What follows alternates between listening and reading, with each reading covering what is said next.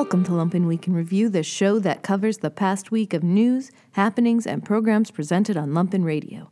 This week, we chatted with the head of Chicago's film efforts, heard great new music, and learned about environmental stewardship from Greenpeace. All this plus Size Matters and a new Keeper's Box only on the Lumpen Week in Review for May 10th, 2019.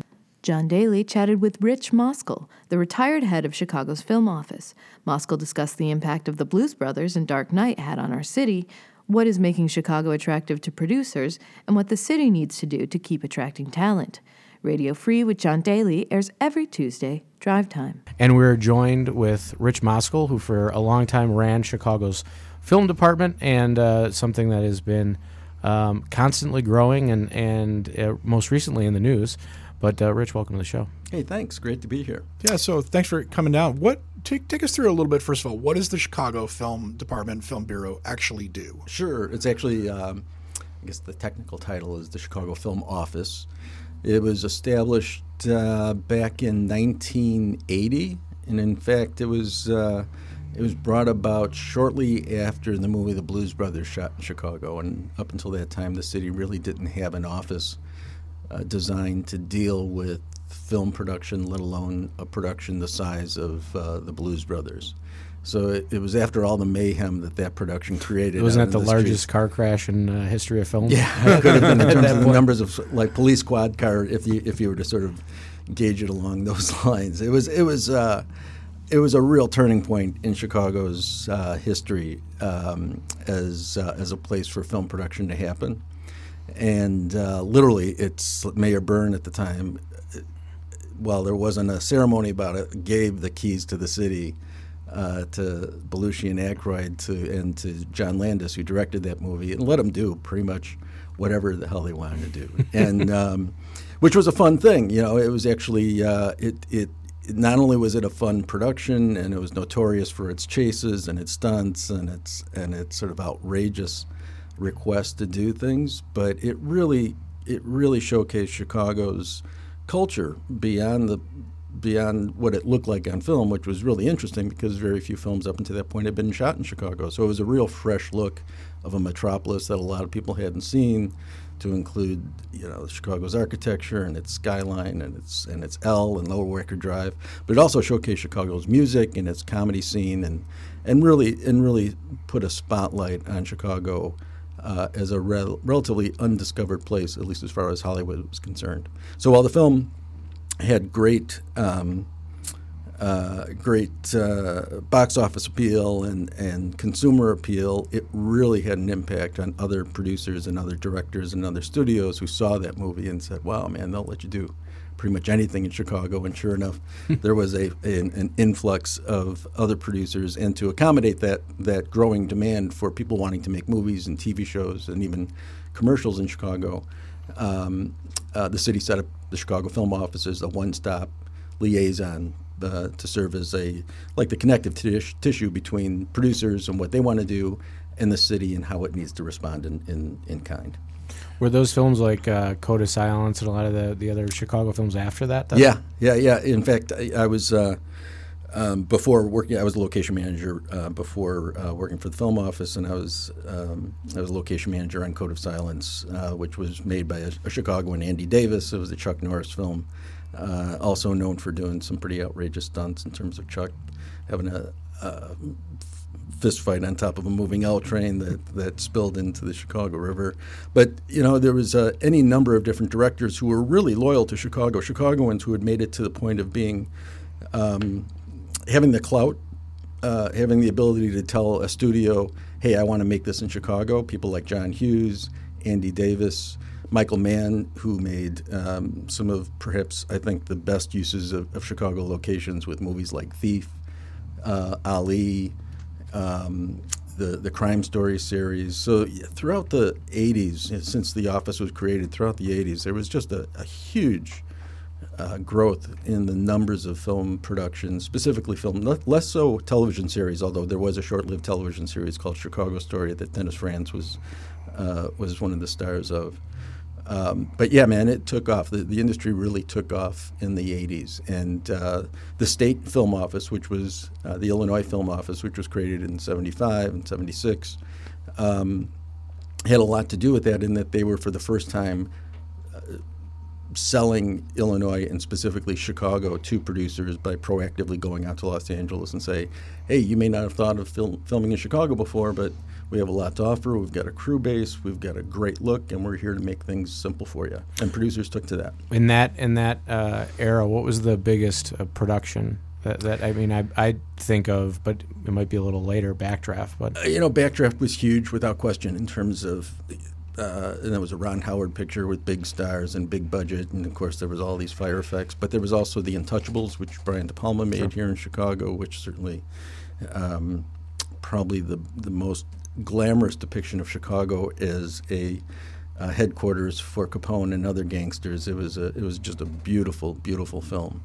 The John Hughes films of Home Alone and Breakfast Club and Ferris Bueller's Day Off, just like nonstop John Hughes productions that oftentimes showcase Chicago's North Shore, but Ferris Bueller's Day Off literally was one of those like beautiful postcards for Chicago in terms of showing off Wrigley Field and the Art Institute and Sears Tower. You talked about some directors that were loyal to Chicago. A few weeks ago, we talked to John Hundreiser and a few folks that he's producing a play with, and they had talked about the community in Chicago, and there's kind of a moment in Chicago. They said that a lot of playwrights are doing new things, and I don't think a lot of that is necessarily new, but I imagine that plays somewhat into what gets translated into film. Without question. And in fact, it's part of that moment that you're talking about. It really is. I mean, we've never had this much in the way of production, mostly television series, but also features, locally produced independent features, as well as Hollywood features. But last year there was 9 full-season television series that were shooting in Chicago. And part of what makes all of that production possible is the fact that Chicago is so rich in terms of its talent pool, whether it comes from the theater community, whether it comes from the advertising community. Actors in Chicago have a work ethic that is admired nationally by directors and producers who love to cast out of Chicago. And if they're going to bring a television series or a feature to Chicago, the ability to cast people from here as opposed to having to bring them in from Los Angeles to New York and put them up in hotels and fly them in and add additional costs. Not to mention the fact that there's such quality talent here coming out of nationally, if not internationally, recognized theater companies, whether it be Steppenwolf or Looking Glass or Goodman. I mean, there's a reputation that Chicago has as a place where talent grows and where talent is nurtured, and it may not always stay in Chicago. True enough, I think that's always been part of Chicago's sort of second city reputation, but the fact that that talent is here and growing and available to work on any of these productions that come our way is a huge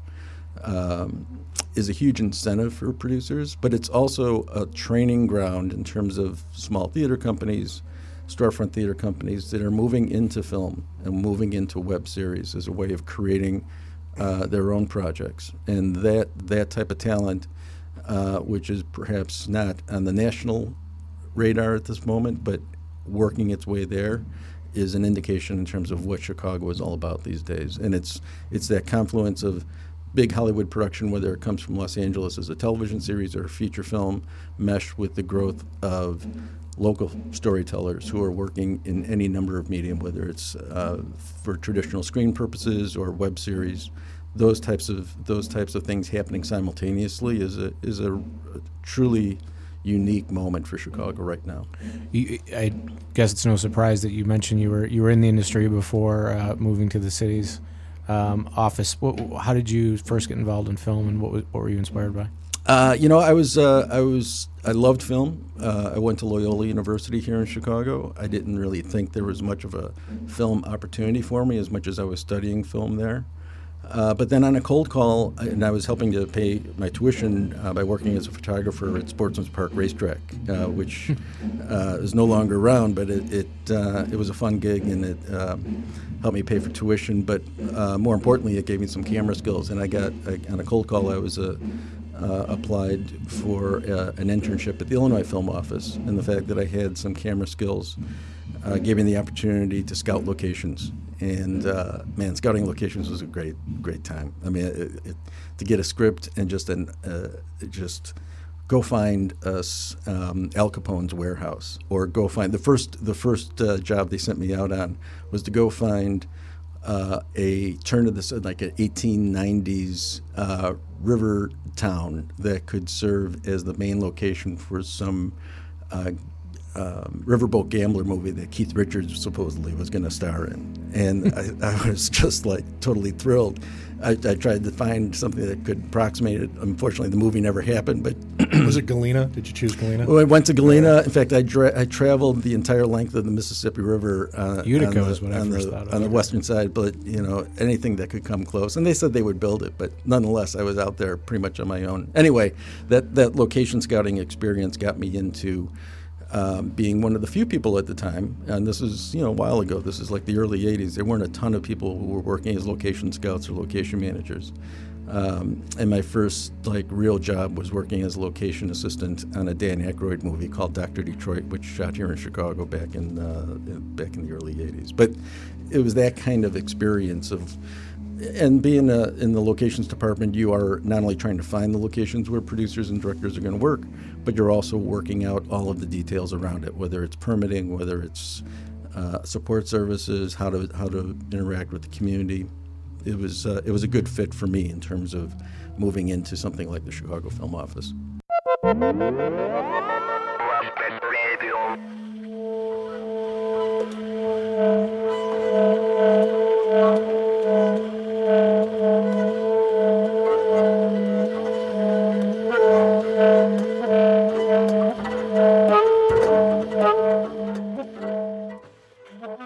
Nancy Clem spoke to Miriam Fallon about Greenpeace.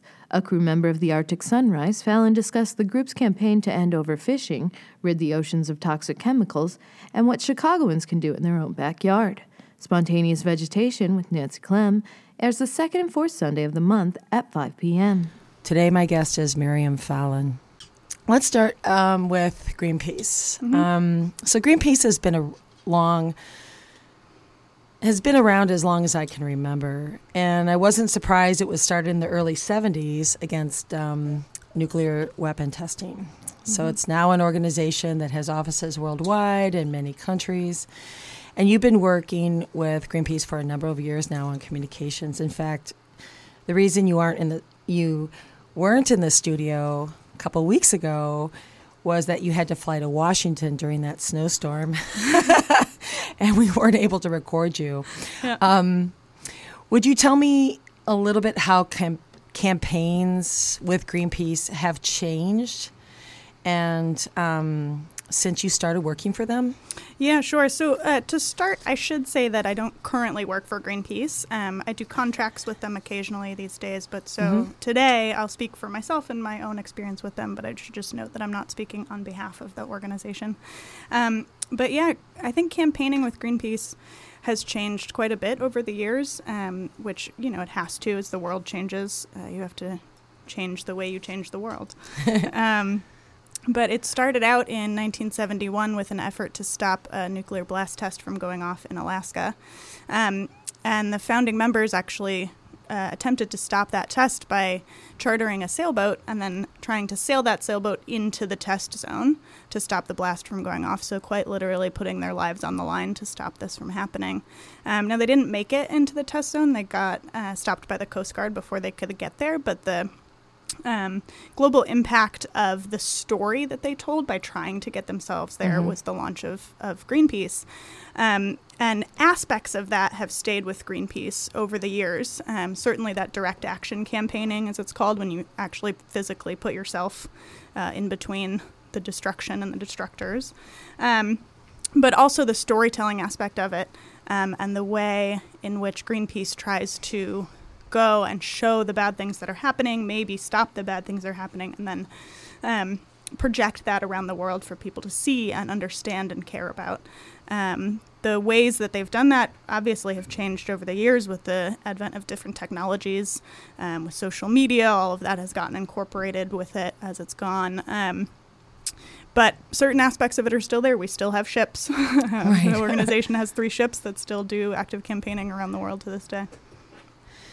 So where did you go to school for journalism? And I studied at the University of Iowa. Okay. And how did you realize you wanted to combine the skill of storytelling or journalism with your love of the environment? Yeah, it was all a happy accident. I think I've never been one of those people that has a clear path in front of me in terms of life or a career or a single passion.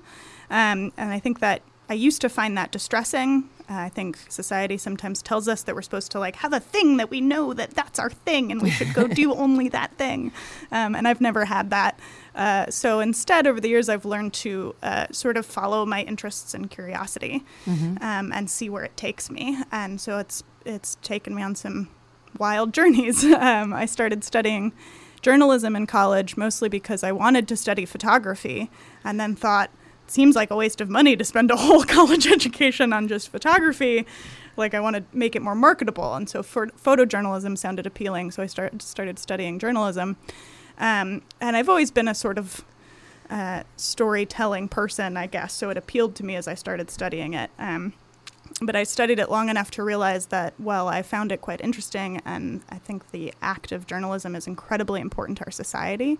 I had no desire to work in mainstream media. So when I graduated, I sort of floundered around for a year and a half or so, and then accidentally stumbled into Greenpeace as a volunteer here in Chicago, volunteering with a few different organizations around a number of issues, but a big one being the Fisk and Crawford coal plants that used to be in the city. And through that, found out that you could make a career in change making, which I just had no idea about before I started volunteering. I didn't realize that you could turn a passion for creating a better world into a career. That was mind blowing to me when I found that out. Well, a career that might not pay very well, but nevertheless, a career. Doesn't always pay the best, but is fulfilling in ways that I prefer over lots of money. So yeah, I started working for Greenpeace, and it just kind of stuck for 10 years, which again, I was not expecting. The first job I took for Greenpeace was a 2-month contract that just never ended. It changed into different jobs over the years, but yeah, and so it combined into sort of a happy package when I started doing the communication side of the campaigning work, and was actually able to put that understanding of journalism through my journalism degree to use. Yeah. Well, great. I mean, when an organization such as Greenpeace is so well recognized, it seems that opinions would be fixed as to its identity. So how do you open stories to get people both within the organization and on the street considering their views more deeply and making fresh decisions about an issue? Yeah. For me, as someone who's worked in communications for so long, the first thing I do whenever I'm trying to purposefully tell a story, either to a single person or to a group or just out into the ether of the internet, is I try to ask myself who I'm talking to, because I think in order for people to really listen to you, it helps if you're meeting them where they're at. But how do you know what that is? Well, sometimes it's guesses and assumptions. Yeah. Sometimes in sort of the mass communication of campaigning, it's really thinking about who the campaign needs to speak to strategically to create change, and then figuring out the mediums with which to speak to them through, whether that's the New York Times or, a local newspaper in small town Pennsylvania or social media. If it's just somebody I've met at a party or, a friend of a friend, I try to actually start by asking a question or two of them to get a sense of where they're at, what their beliefs are, what their understandings of whatever issue we're talking about are. Such as? Oh, I mean, it varies so drastically depending on the situation or what we're talking about. If it's a political issue, I try to ask polite but probing questions to get a sense of their politics before I dive in. It might just be questions about their background to get a sense of how they grew up. So yeah, it depends drastically, and I think when it comes to sort of successful, purposeful communications, the key is flexibility. You just have to be able to speak in a variety of ways to a variety of people in order to get them to hear you, because it's sort of a jarring thing to realize when you go into campaign communications or professional communications that facts are nice, But facts don't matter in convincing people. Like, it Right. just, if they did, we would not be in so many of the messes we're in Right. currently, especially when it comes to environmental issues. Like, the science behind most of the environmental issues you heard talked about today is solid and there. So facts are great, and you need them to back up your story and your messages. But leading with them does nothing in Right. terms of convincing the vast majority of people. So it's about trying to figure out how people are going to hear you. Well, I think that's really difficult because you also want to. It's hard to summarize somebody up in a little bit of time, and when you're trying to work quickly, it's really hard to understand. And that works better in relationship or when you're more immersed in a context. You can kind of build towards that, but doing it straight out is really, really hard. Yeah, and it's getting harder, I think, in this day and age when it comes to technology, because the way we communicate with each other as a society is just speeding up. It's more messages in shorter amounts of time, in shorter bites. So it's becoming much, much harder to speak in that way that's going to be flexible, because you have so little of people's attention in this day and age, in this media market, in this 24-hour news cycle. There's so much more being said. They but can to just switch actually- off and Yeah, turn direction. right. Yeah.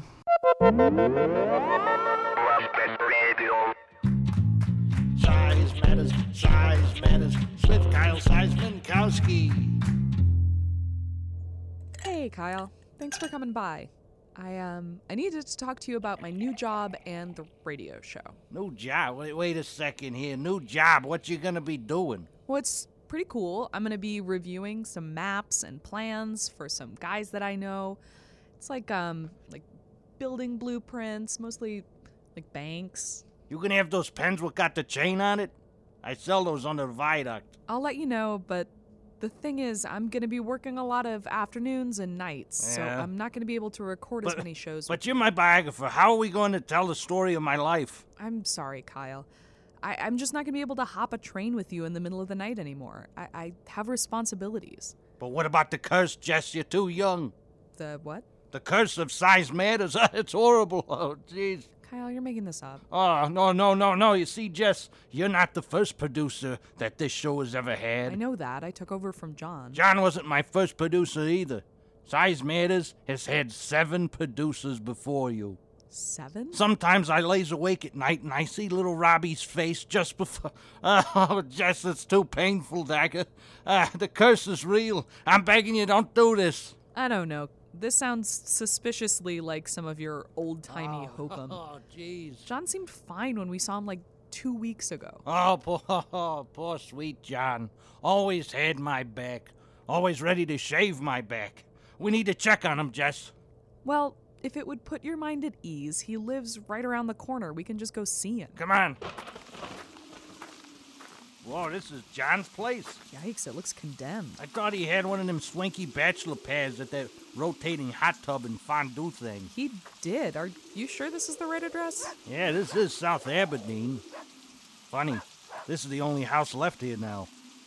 A lot of vacant lots. Yeah, and roving packs of wild dogs. And tire fires. Johnny, it's Kyle, your pal Kyle. Johnny! I guess he's, Door's open. Should we just go in?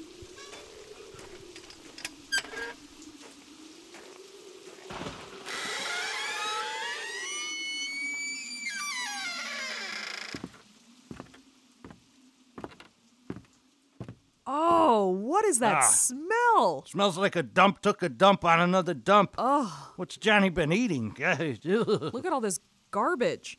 Are you sure this house isn't abandoned? Oh. Kyle, over here. I think... Oh, John, are you all right? I don't know who the flock you are, but get the flock out. I think he's drunk on giggly juice. Is that Kyle? You son of a John, bitch. John, come down. Ouch. Give me that hand. Whoa, hand me John, settle down. We just came by to see you. What the hell happened here? Ouch. What happened? What happened? Calm down, I bud. lost everything. And it's all Kyle's fault here. How? You still got that flashback noise? Oh, yeah. Ah, boy. I had just handed off Size Matters to Jess. For the first time in years, I felt a huge weight off of my shoulders. No more creepy requests to supervise bathing. No more late-night calls from Eddie asking me to get Kyle out of the basement. I had a new job. I had a new life. Everything was coming up Petrowski. But then, disaster struck. As I was coming home one night, a giant sewer main exploded, destroying most of the houses on my block and leveling my yard. Overnight, I went from being a friendly neighbor to being an outcast, and all because Kyle rerouted Undertown's waste pipes in a scheme to collect burp gas. Oh, yeah, I was involved in that. That stench permeated everything. That smell, it's in me. I went from being able to show my face at an office to being a rag boy at the Admiral. Are you drinking gasoline? Yeah, it messes your stomach up a bit, but it gives you a good buzz. Oh, John, this is awful. Being a rag boy is worse than leprosy. Oh, you're telling me I lost everything thanks to you. Kyle, we gotta Great. do And something just like that, for I'm him. out of gas. It's the curse, I tell you, it claims everyone. Don't even worry That's about me. nonsense. Look at me. All we have to do is get you cleaned up and back to work. You don't understand. That smell, man, it's everywhere. That smell's never going there. I am the smell, man. I am stink. Hold on, I got an idea here.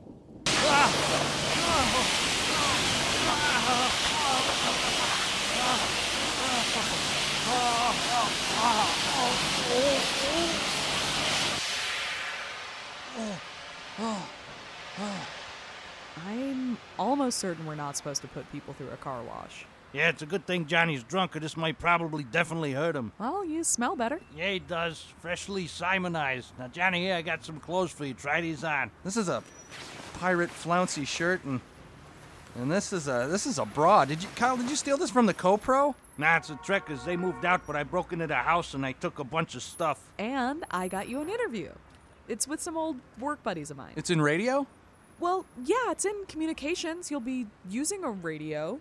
Sure. It's kind of like a surveillance thing. They'll explain it when you get there. Gee, Jess, I can't thank you enough, and Kyle, I'm sorry I misjudged you. It happens to the best of us, Johnny. You know, I really do feel like I can get a fresh start. Yes, I'm gonna get on this bus. Oh, hey, and John. I'm going to bus go stop's downtown up at the corner. and Just get this be job. careful. This is the first Hey, time Johnny, things you are got to get looking out up. of the traffic I'm there, so buddy. overwhelmed, It's really. like- You guys are the best friends a guy can. Oh! Yikes! Well, on the bright side, he's moving. A little. Curse, huh? Indeed, the curse. Well, I'll see you next week, Kyle. That's my girl.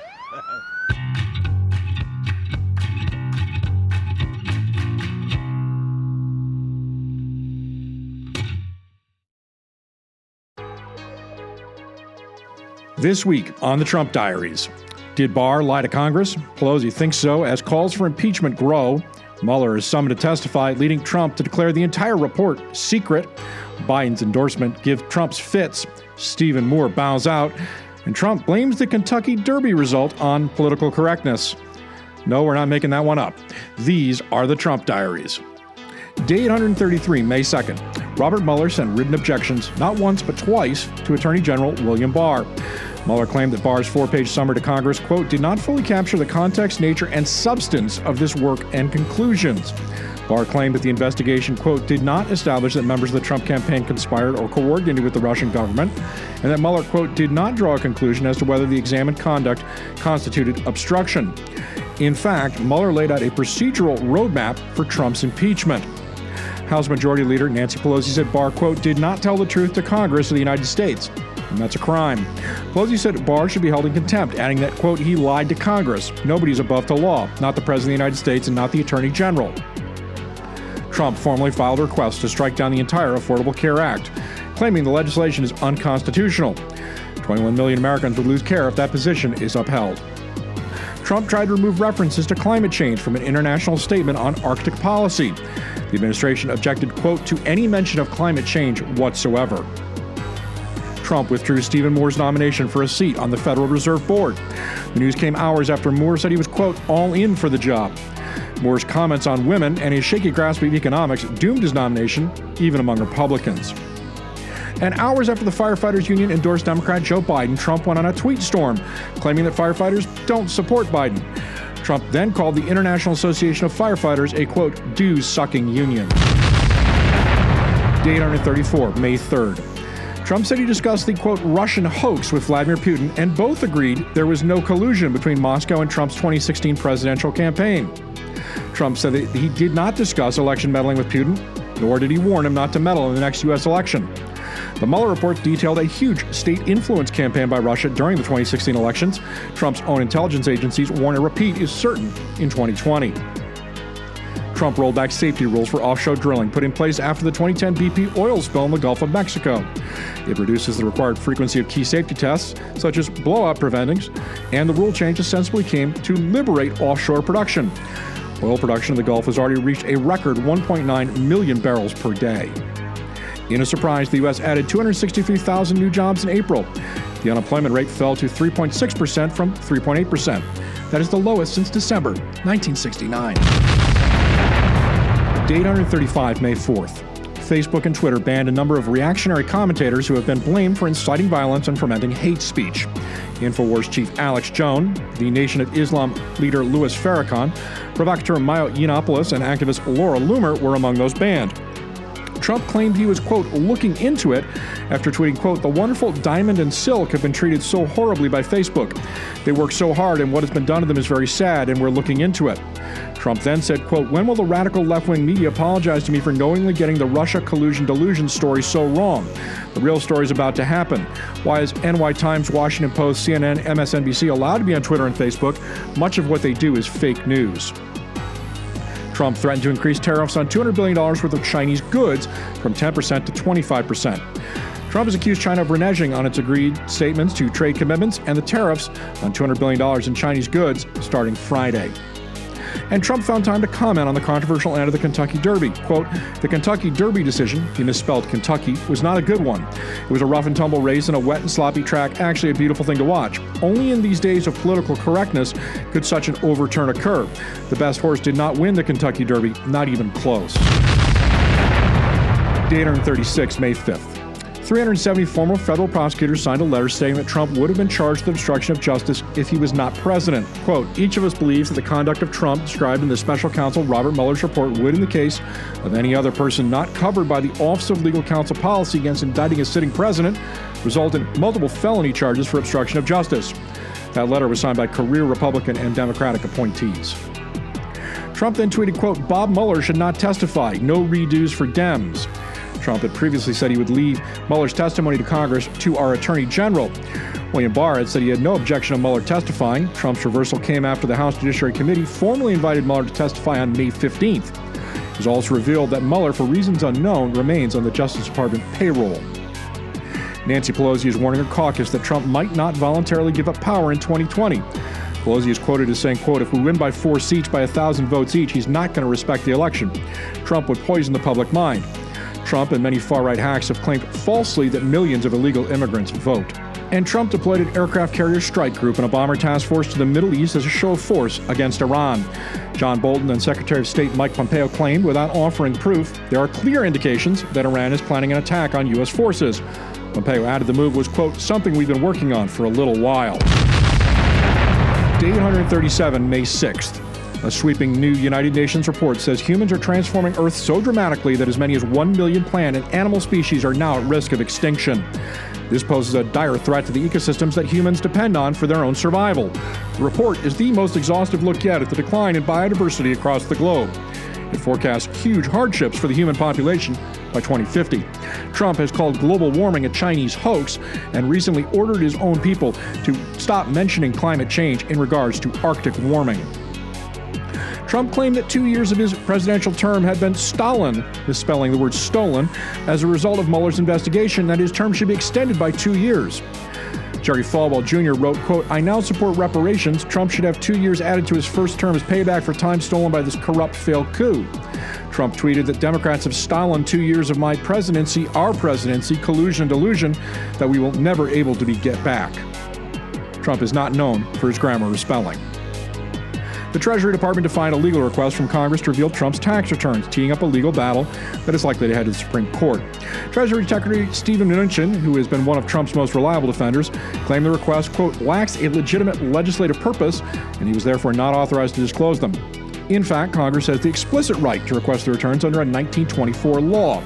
Such stonewalling is unprecedented since the Nixon era and is likely to result in impeachment proceedings.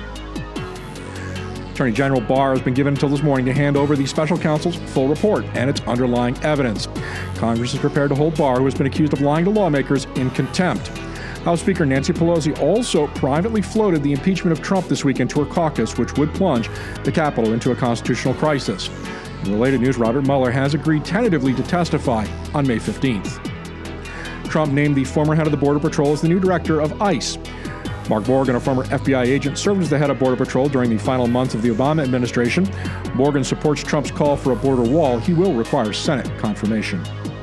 And Michael Cohen reported to prison to begin serving his 3-year sentence for tax evasion, lying to Congress, and campaign finance crimes. Day 838, May 7th. In a breathtakingly cynical speech, even for him, Senate Majority Leader Mitch McConnell declared the investigations into Trump and his 2016 campaign, quote, case closed. McConnell then accused Democrats of continuing to relitigate the presidential election, calling it a Groundhog Day spectacle. He also tried to blame Barack Obama for failing to warn Americans about Russians' election interference ahead of the 2016 election, mocking Democrats, quote, for abruptly awakening to the dangers of Russian aggression. In fact, it was Mitch McConnell himself who torpedoed a bipartisan warning to states from Obama, claiming at the time he was, quote, skeptical the underlying intelligence truly supported the White House's claims. That intelligence, of course, has been proven correct. Trump invoked executive privilege and ordered former counsel Don McGahn not to comply with a congressional subpoena for documents related to Robert Mueller's investigation. White House counsel Pat Cipollone argued that McGahn does not have the legal right to disclose those documents to third parties because they implicate significant executive branch confidentiality interests and executive privilege. That is likely to be tested in the courts. FBI Director Christopher Wray undercut William Barr's testimony and said he had, quote, no evidence that any illegal surveillance took place on the Trump campaign. He added he would also not call the 2016 investigation into Trump campaign's advisors spying. Barr claimed at a Senate hearing in April that, quote, spying did occur, yes, and he called it a big deal. The FBI was in fact investigating Trump's campaign for their ties to Russia, which alarmed them. Trump's inaugural committee official disputed a White House account that claimed she profited from her role in helping organize inaugural events. Stephanie Winston Wolkoff, a former advisor to Melania Trump, claimed she was thrown under the bus by the White House and provided receipts to the New York Times detailing her transactions. It was also revealed that Wolkoff has been cooperating with federal prosecutors in Manhattan who are investigating Trump's inaugural committee for money laundering. Day 839, May 8th. The New York Times reporting that Trump's businesses lost more than $1 billion from 1985 to 1994. The Times acquired printouts from Trump's official IRS tax transcripts. Trump campaigned for the presidency on being a master dealmaker, but according to the figures, Trump appears to have lost more money than any other individual American taxpayer at that time and did not pay taxes for 8 years. The report is a damning one. It torpedoes Trump's image as a self-made billionaire. Trump is currently fighting to keep his tax returns from Congress. Trump claimed first that the New York Times report was false, but then appeared to give it credence, tweeting, quote, real estate developers in the 80s and 90s, more than 30 years ago, were entitled to massive write-offs and depreciation, which would, if one was actively building, show losses and tax losses in almost all cases. You always wanted to show losses for tax purposes. Almost all real estate developers did, and often renegotiate with banks. It was sport. Additionally, the very old information put out is highly inaccurate and a fake news hit job. The New York Times responded that depreciation would not explain the very real monetary losses, again totaling $1.17 billion, and that other financial irregularities were in these transcripts provided to them. Trump asserted executive privilege to shield hidden portions of the Mueller report and the evidence he collected from Congress. This was Trump's first use of secrecy powers as president, and it came as the House Judiciary Committee recommended the House of Representatives hold Attorney General William Barr in contempt for defying a subpoena. Calling it a cover-up, House Chair Jerry Nadler said his committee would, quote, be taking a hard look at the individuals who are enabling what he called a lawless and reckless administration. Sarah Huckabee Sanders said in a response, faced with Chairman Nadler's blatant abuse of power and at the Attorney General request, the president has no other option than to make a protective assertion of executive privilege. Trump again claimed Chinese negotiators were attempting to drag out negotiations until, quote, a very weak Democrat was back in the White House. quote, "The reason for the China pullback and attempted renegotiation of the trade deal is sincere hope that they will be able to negotiate with Joe Biden or one of the very weak Democrats and thereby continue to rip off the United States for $500 billion a year for years to come." Georgia's Governor Brian Kemp signed one of the most restrictive abortion laws in the nation, effectively banning abortions after 6 weeks of pregnancy. The so-called fetal heartbeat law is expected to lead to a swift legal challenge. However, abortion opponents believe the Supreme Court is ready to overturn 1973's Roe v. Wade decision. Day 840, May 9th. Attorney General William Barr was held in contempt of Congress following a 24-16 vote by the House of Representatives Judiciary Committee. Barr is accused of lying to Congress about the contents of the Mueller report. Trump asserted executive privilege over the report in an attempt to shield it from public view. Mueller detailed at least 10 instances where Trump obstructed justice and hundreds of detailed contacts with Russia. Committee Chair Jerry Nadler said, quote, "We are now in a constitutional crisis." Privately, Democrats are now saying Trump is giving them no choice but to push through impeachment proceedings. In a related matter, Trump's son Donald Jr. was surprisingly subpoenaed to the Senate to explain his previous testimony. That caught Republicans unaware. Trump Jr. testified before the committee in 2017 he was only peripherally aware of a planned Trump Tower in Moscow. However, Michael Cohen told a House committee earlier this year he had met with both Trump Jr. and Ivanka Trump approximately 10 times to brief them on that Trump Tower plan. New York State has passed a bill that would allow Trump's state tax returns to be turned over to congressional committees. The bill would permit the State Department of Taxation and the Finance Commissioner to release any state tax return requested by the leaders of the House Ways and Means Committee, Senate Finance Committee, or the Joint Committee on Taxation for any specific and legitimate legislative purpose. Governor Andrew Cuomo has said he will sign that bill. And Trump laughed at a suggestion that migrants turning to our border should be shot. Speaking at a rally in the Florida Panhandle, an audience member suggested that immigrants seeking asylum on our southern border should be gunned down. Trump laughed at the remark and complained that border security people are prohibited from shooting migrants approaching the border while other countries can do that. Just 30% of Americans think that William Barr did the right thing in releasing his statement on the Mueller report. Trump is alleged to have lost $1.17 billion, making him by far the biggest money loser in America during this time period. Trump's approval rating remains very low at 37%. These are the Trump Diaries.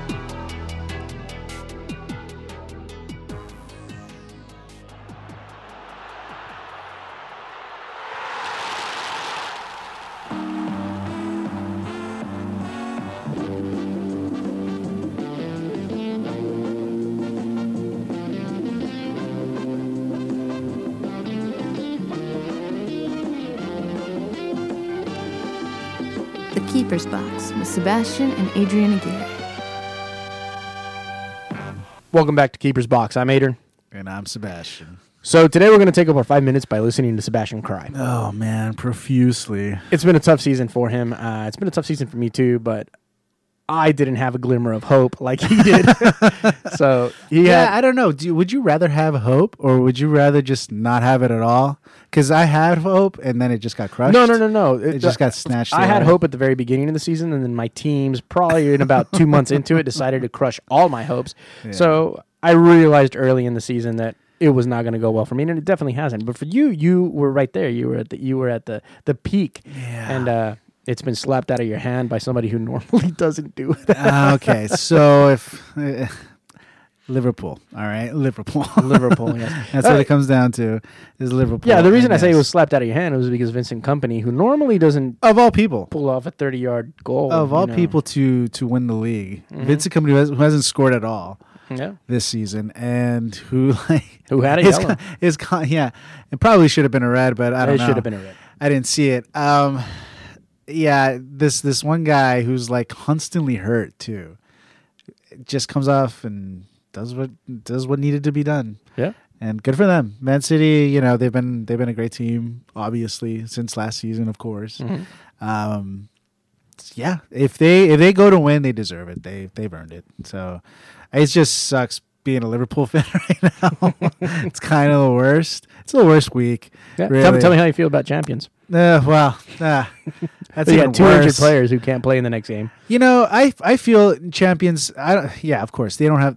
We can all say they don't have a chance. That being said, because they don't have a chance, I think Klopp needs to go all out and not be cautious and just play the way he used to play last season, where they didn't have much of a choice except to go all out. You know, you might as well. You're going to be at home. At least give the supporters something to be proud of in that last game. Yeah, but it's against Barcelona. That could end up for sure. Completely going against you, working against you. Yeah, but I mean, what else you got to lose? You either do that or you're out. You're out either way. I mean, you're looking at the kings of the counter, you know, with Messi and Suarez. Yeah, but you know, you still got to go all out. I mean, they were last season. Liverpool was getting countered left and right, also because they had no defense. Yeah, and they played such a high line because of the gegenpressing. So I don't see why you don't just go all out anyways. I mean, you're already down 3-0.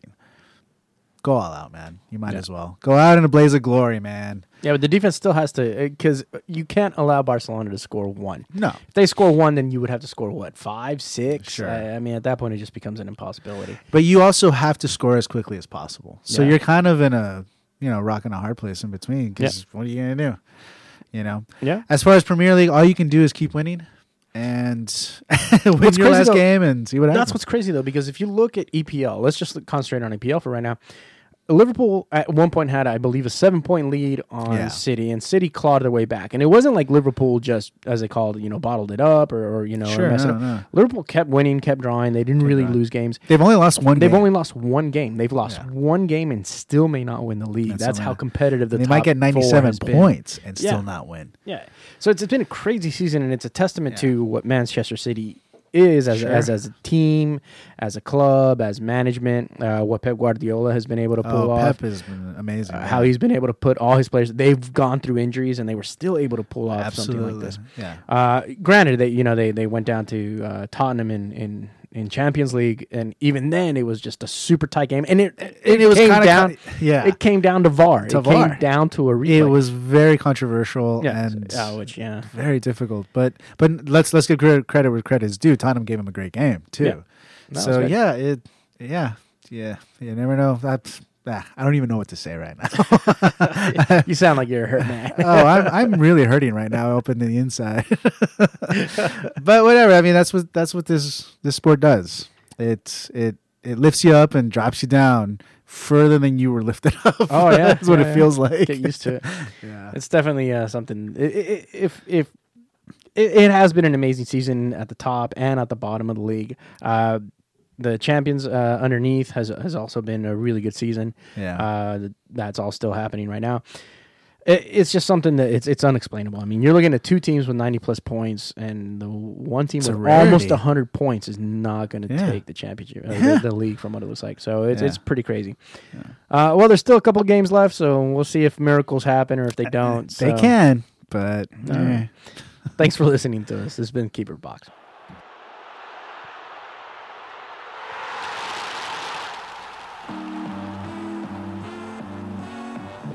The Keeper's Box with Sebastian and Adrian Aguirre.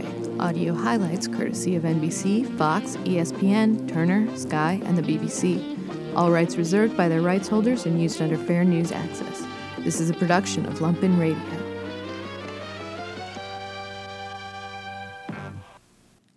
Hard-rocking Britpoppers Spacebones pulled into Studio A for a John Daly session. Recorded by Ari Shellist, this is Monsoon.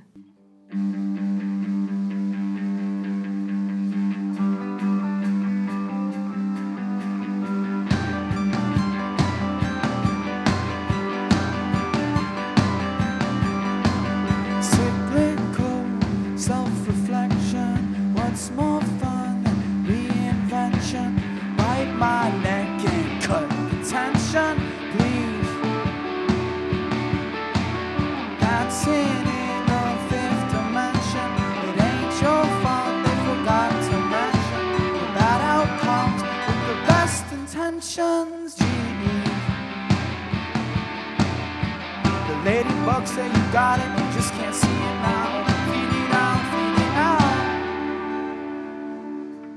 Hey.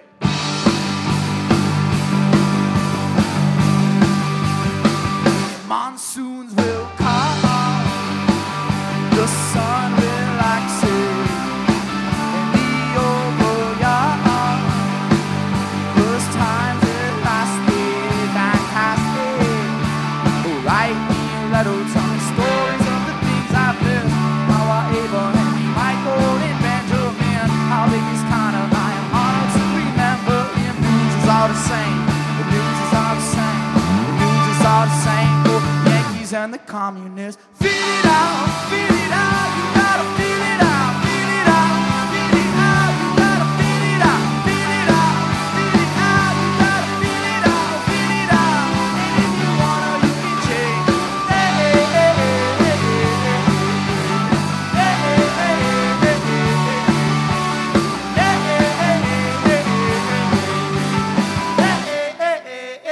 So be still, young blood.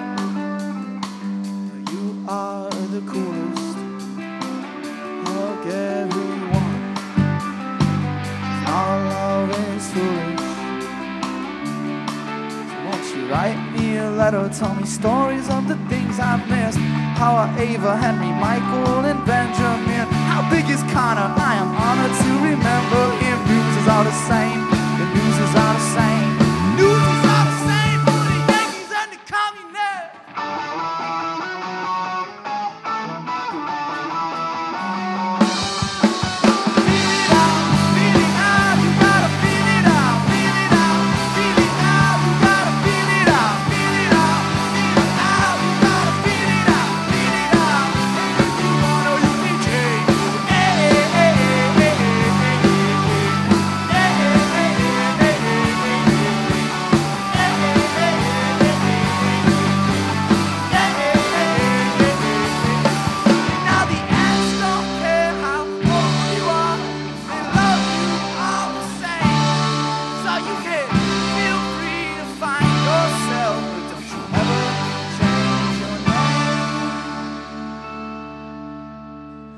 Unless you wanna change your name.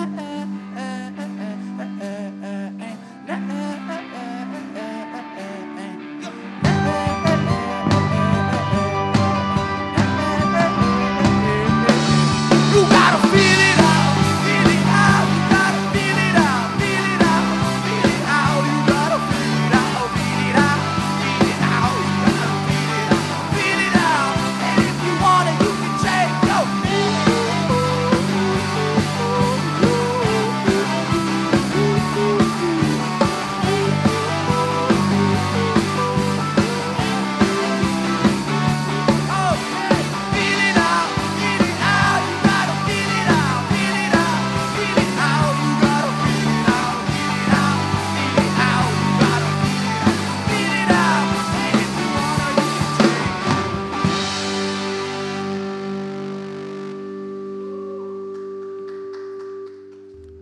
The Lumpen Week in Review is produced by the staff and volunteers of WLPN LP Chicago, the community radio of the future.